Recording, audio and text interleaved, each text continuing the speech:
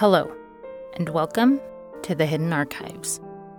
I'm your host for the evening, Nicole Clark.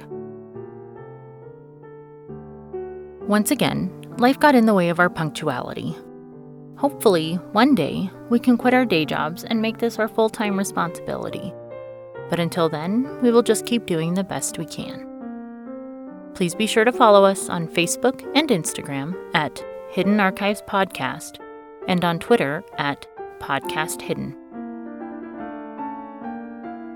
Douglas Adams once said, "To give real service, you give something which cannot be bought or measured with money, and that is sincerity and integrity."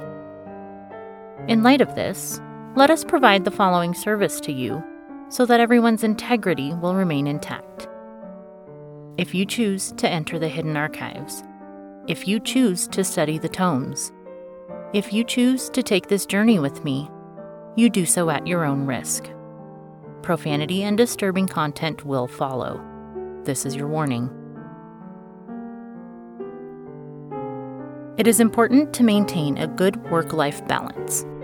However, for some individuals, especially those with titles of authority, the work you do is more than just 9 to 5. Where then do we find this balance? How do we transition from one part of life to the next? It seems only appropriate that we address these questions to someone who not only holds such an authoritative title, but also knows something about transitions in life. We might get the answers we seek from the Graveyard Mayor.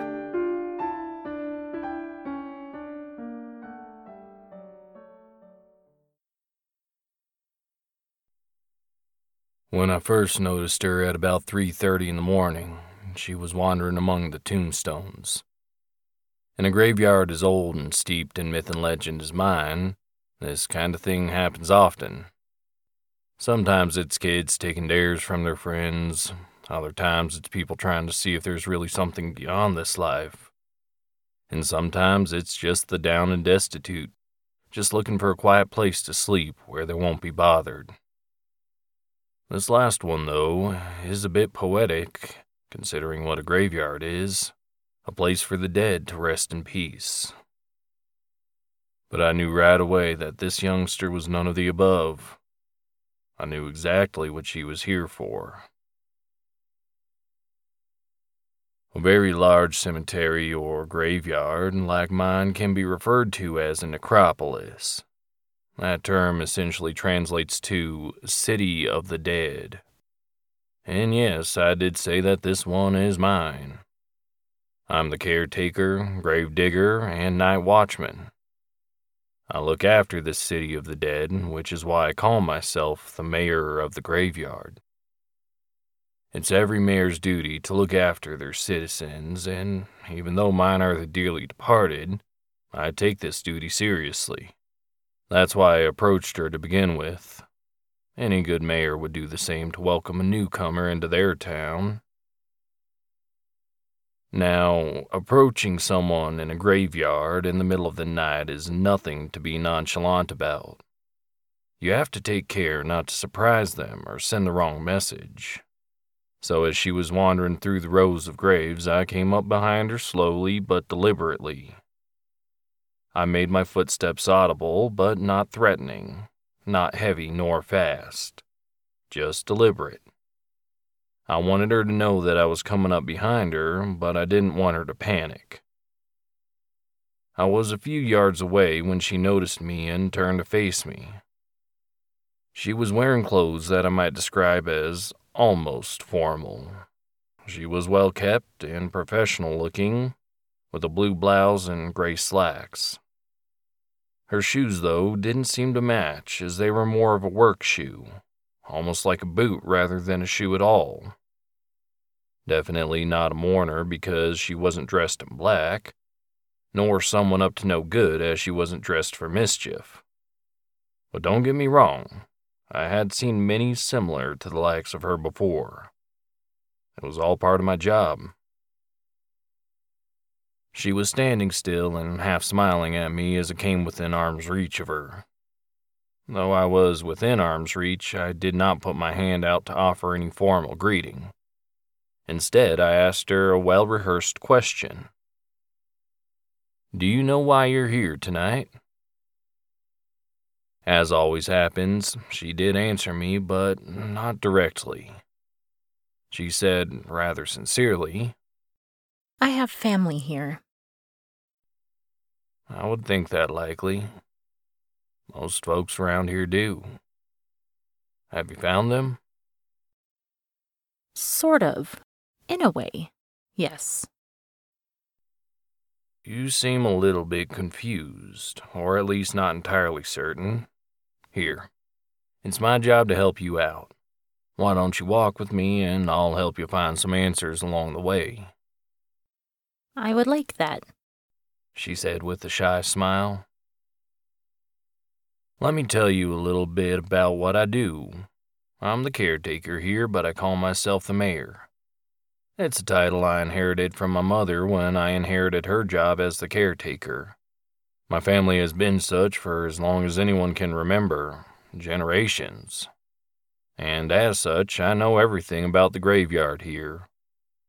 I know where everyone is buried, and at least a little bit about their lives before they came under my care. Sure, some of our residents have more of a celebrity status than others, and I'm likely to know quite a bit about them. But regardless of anyone's status in life, once they pass through my gates, their status is all the same. Now, just stop me if you find what you're looking for. But, until then, I'd like to tell you a few things about our little graveyard here." I started walking up the row of graves we were already in as I began to tell her what I knew she needed to know, or at least what I wanted to share with her. "I told you that I know something about everyone here. Let's take him for example." I stopped just in front of a crumbling granite grave marker and gestured toward it as I explained. "I never knew this soul in life. He passed on long before I was even born. But he's one of the residents with a more, shall I say, notable status than some. My grandmother, who was once the mayor here, did know him in life, however. She's the one that told me his story. His name, not that you can read it anymore from the tombstone, was Alistair Welsh. He was most known for being a bit of a funny man, never took anything serious. Always made jokes, even when they weren't appropriate to be made. He liked to be in the spotlight, just soaking up the attention. Not too surprisingly, people around town really liked him. Well, most people. Not everyone. Apparently, at some point, he made a rather crude joke about the wife of the town sheriff. Well, word got back to said sheriff, and he was none too pleased. Had Alistair arrested on some fake charges. The sheriff was just trying to teach Alistair a lesson about taking things too far, but ended up going too far himself. Threw Alistair in a holding cell with another man that was brought in earlier on that same day. Actually, the other man, a fellow by the name of Jim Brooks, was put in a holding while the sheriff was arresting Alistair. So he didn't know that Mr. Brooks was suspected of killing an entire family a few towns over. Just thought he was another transient. So the sheriff left Alistair in the holding cell with that maniac overnight. When he went to release Alistair in the morning, he found Mr. Brooks leaning over his body, carving off slices of him with a bit of sharp stone from the floor and eating them. The sheriff immediately subdued Mr. Brooks, but it was too late. Alistair was well dead and half-eaten by that time. Both Alistair Welsh and Jim Brooks are buried here. Jim Brooks is in a different part of the cemetery, but his ghost is rumored to make its rounds looking for the meal that he didn't get to finish. It was my grandmother's job as a graveyard mayor to take both of these souls under, and on the same day no less. That's no easy feat. You see, Alistair wasn't quite ready to go. Someone who dies violently rarely is. He didn't understand, and as my grandmother was trying to help him, Mr. Brooks showed up. I'll spare the details of the whole exchange because I want to explain something. In my family, we don't just dig the graves and tend the grounds. We help the souls of the departed move on. We have a gift that is passed down through each generation that allows us to communicate with and guide the recently departed. But, along with the gift, there is a particular skill set that has to be utilized. Most of the time, the dead don't know exactly what has happened. Sometimes they don't even realize that they've died. So it's up to us to help them understand this. This requires a lot of listening, a lot of patience, and a lot of understanding. You must understand that the transition can be, well, traumatic. More often than not, the dead remember some things very clearly. What they did for a living, a particular skill or hobby, a piece of music that they love. But they'll forget some things that should be unforgettable, like who their friends and family members are, where they lived, and of course, how and when they died. But what I want you to understand is that accepting this isn't bad or scary or difficult. It isn't like being struck by lightning. It's more like finding an old love letter or rediscovering a beloved but misplaced item. We continued to walk among the graves this whole time. I stopped us again at another grave and gestured towards it. This one, however, was much unlike the last. The last grave, the grave of Alistair Welsh, was old and nearly forgotten by all but myself. But this new grave, and new it certainly was, still had fresh dirt piled up. The tombstone was clean and polished. There were even footprints from the deceased mourners in the grass around the grave. This is the grave of someone you may very well know. She died recently, just a few days ago. As my position dictates, I was there to help guide her on. She, like many before her, and I'm sure many after, wasn't quite ready at first. Although she, her spirit, was present at the funeral, she hadn't realized that it was her body laying in the casket. She recognized her friends, family, and loved ones and knew they were mourning, so she mourned with them, completely unaware that she was mourning her own passing. After the services, as is common with such things, many of the mourners kind of kept to themselves. She didn't notice that no one else saw her except for a few of the children in attendance. Children are sensitive to such things, but don't understand what they're experiencing. Anyway, I saw her wandering, much like I found you, and about to attempt to leave the grounds. Which can't happen, of course, so I got her attention and led her into the small chapel over there. Speaking of the chapel, why don't we head in ourselves and get out of this cold? We can continue talking in there. Yeah, that sounds nice, she responded. So we made our way up the small hill towards the modest little stone chapel. When we arrived, I opened the door for her, let her inside, and motioned for her to take a seat in one of the pews. I sat down next to her, and we both faced the altar where a casket was displayed, albeit closed and ready for burial.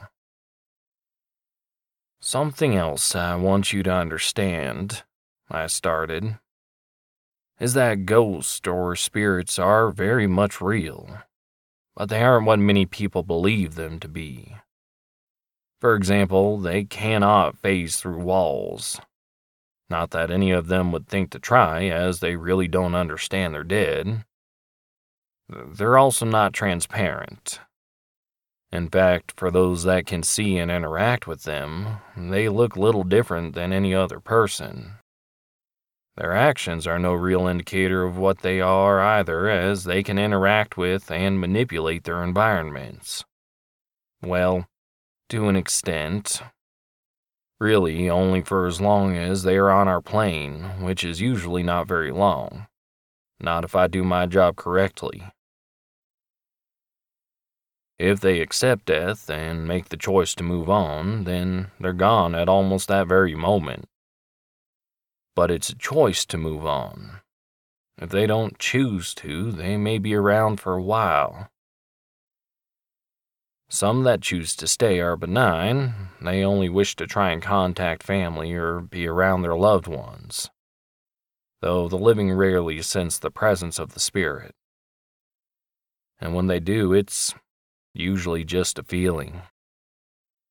So it's mostly harmless if the spirit has no malicious intent, which, because they are human in origin, they rarely do.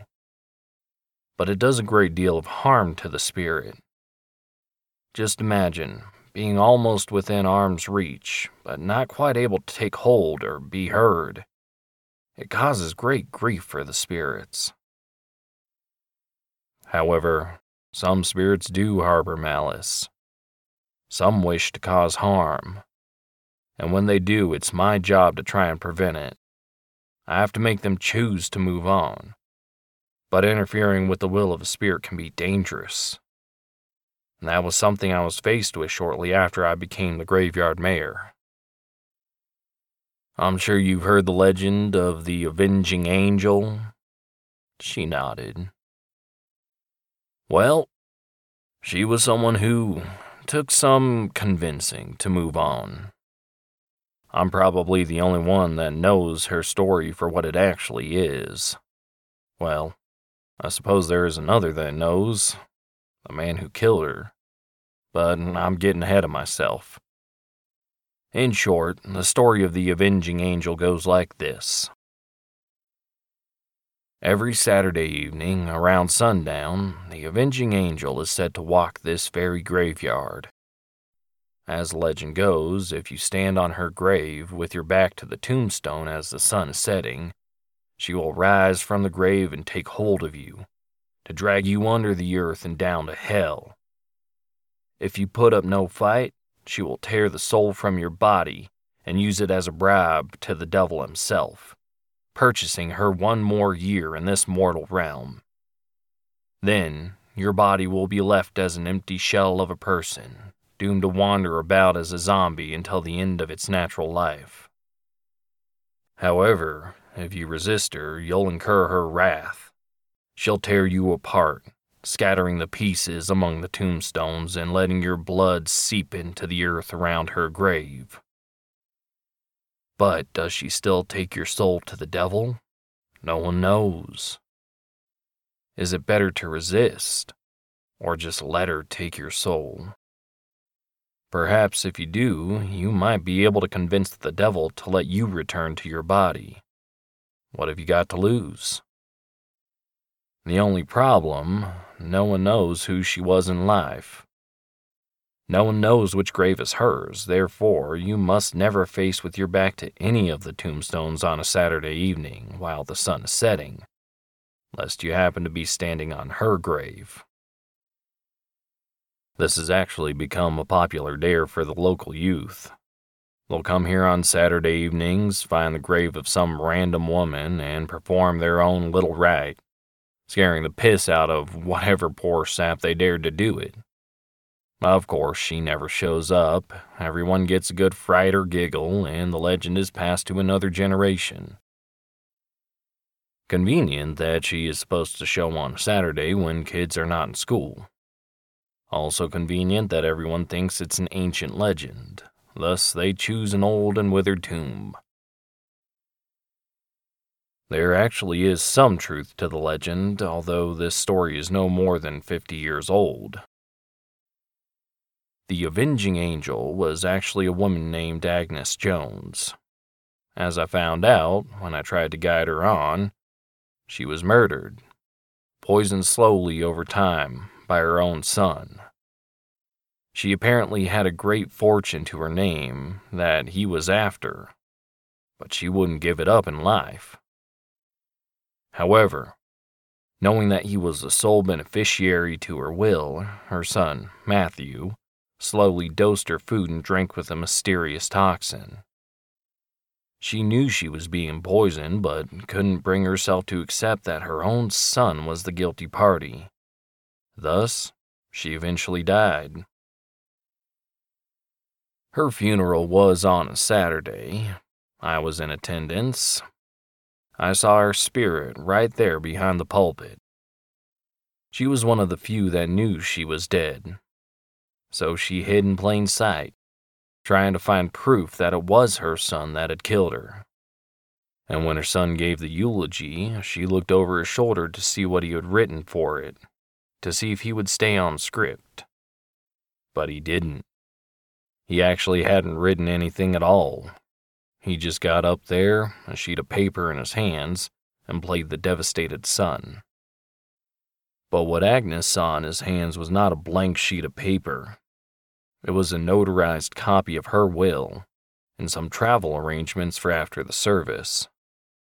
She lost it. You know how I said that the dead can influence their environments? Well, she certainly did. She eviscerated him, an action of pure, heated, supernatural rage. And that's where the legend comes from. He had his back to her as she looked over his shoulder. The sun was setting on that Saturday evening as he gave the eulogy, and he was torn to shreds.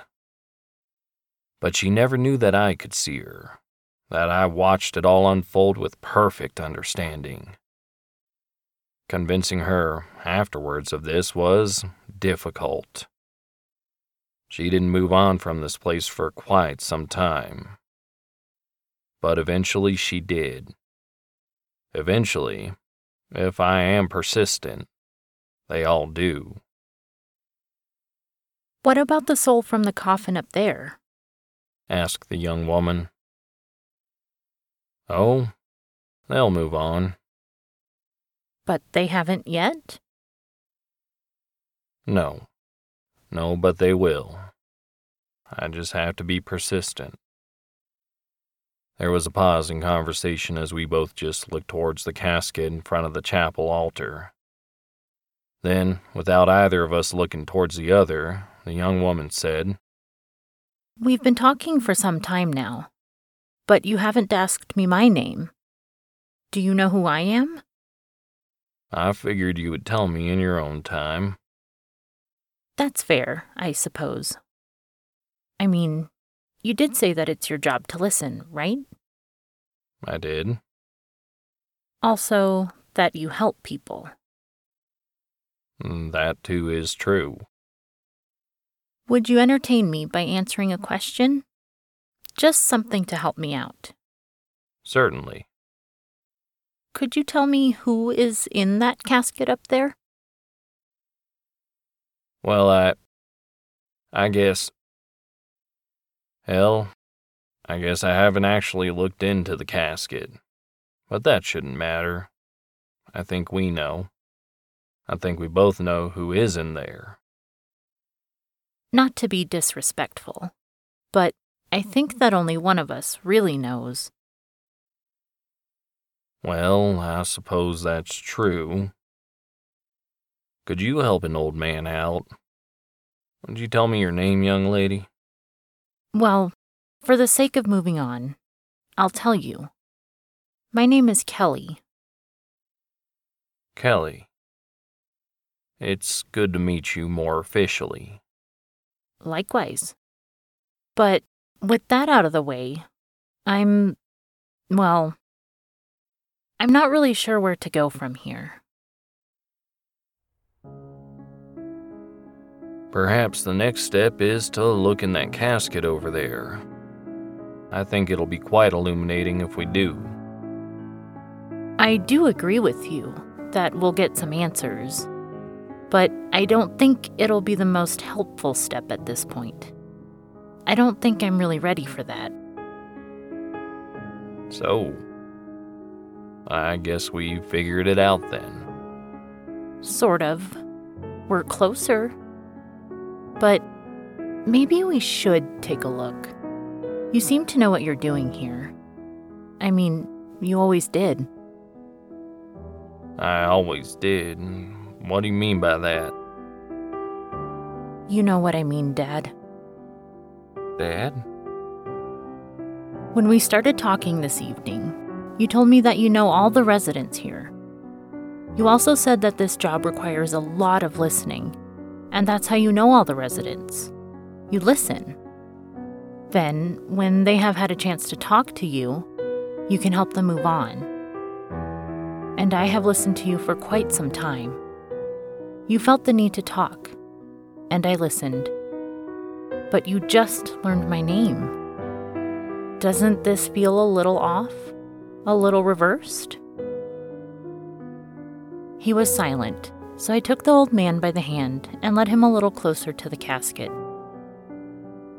Although he seemed a little bit confused, I could see the glow of understanding starting to warm his face. We lifted the lid of the casket together and gazed in. Suddenly, that warm glow of understanding on his face changed into one of realization and acceptance. That's... He started, but I finished the thought for him. Yeah, it's you, Dad. He turned and took a seat at the foot of the altar. I closed the casket and joined him. Kelly, I'm sorry I didn't recognize you, baby girl. It's okay, Dad. Honestly, it's probably better we got this far before you did. We both knew that this is how it goes. I don't know. I just thought I'd realize it, when my time came. I don't know if I'm ready. I'm just so accustomed to being in your shoes right now, and now you got mine to fill. There's just so much that I thought I should have taken care of. Dad, it's okay, really. I'm ready for this. I mean, I'm not ready for you to be gone. No, honey. Sweetie, I'm still here, with you. I can stay as long as you need. No, Dad. You know that's not how it works. You need to be at peace. And you know staying will only hinder that. I need to do my job. It's my turn now. So, what now? Well, just as your mother did with you, you need to pass the torch on to me. Those stories you told me tonight were the last few you needed to share with me. You've told me the rest. I know these residents just as well as you do. So now you may join them. Your duty's complete.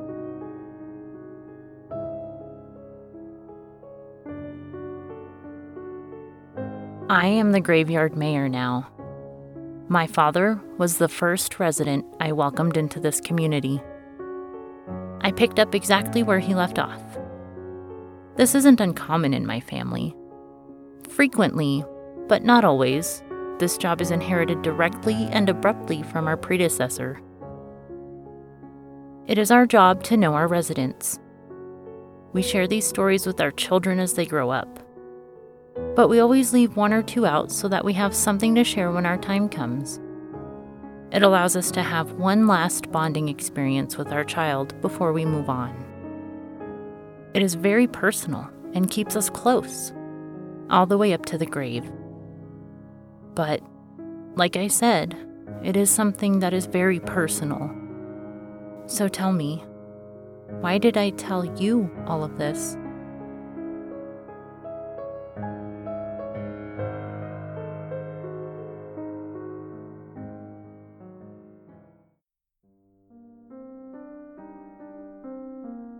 I don't know about you, but I'd prefer to inherit an old pocket watch from a deceased loved one, rather than all that responsibility. We'd like to thank you for joining us, once again, as we peruse the shelves of the Hidden Archives. Your familiar presence really helps to distract from all the other presences that haunt the rows of manuscripts. The next episode should be posted in 2 weeks. Thanks again for your patience and understanding with the somewhat unpredictable nature of our release schedule. There are many more stories from the hidden archives that have yet to be shared. We hope that you join us next time for another glimpse within. This has been a production of the Rhodes Collaborative Experience, LLC. Please no reproduction, duplication, or bastardization of any content without written consent from RCX or its partners. Ex animo, ex tempus, in archivum.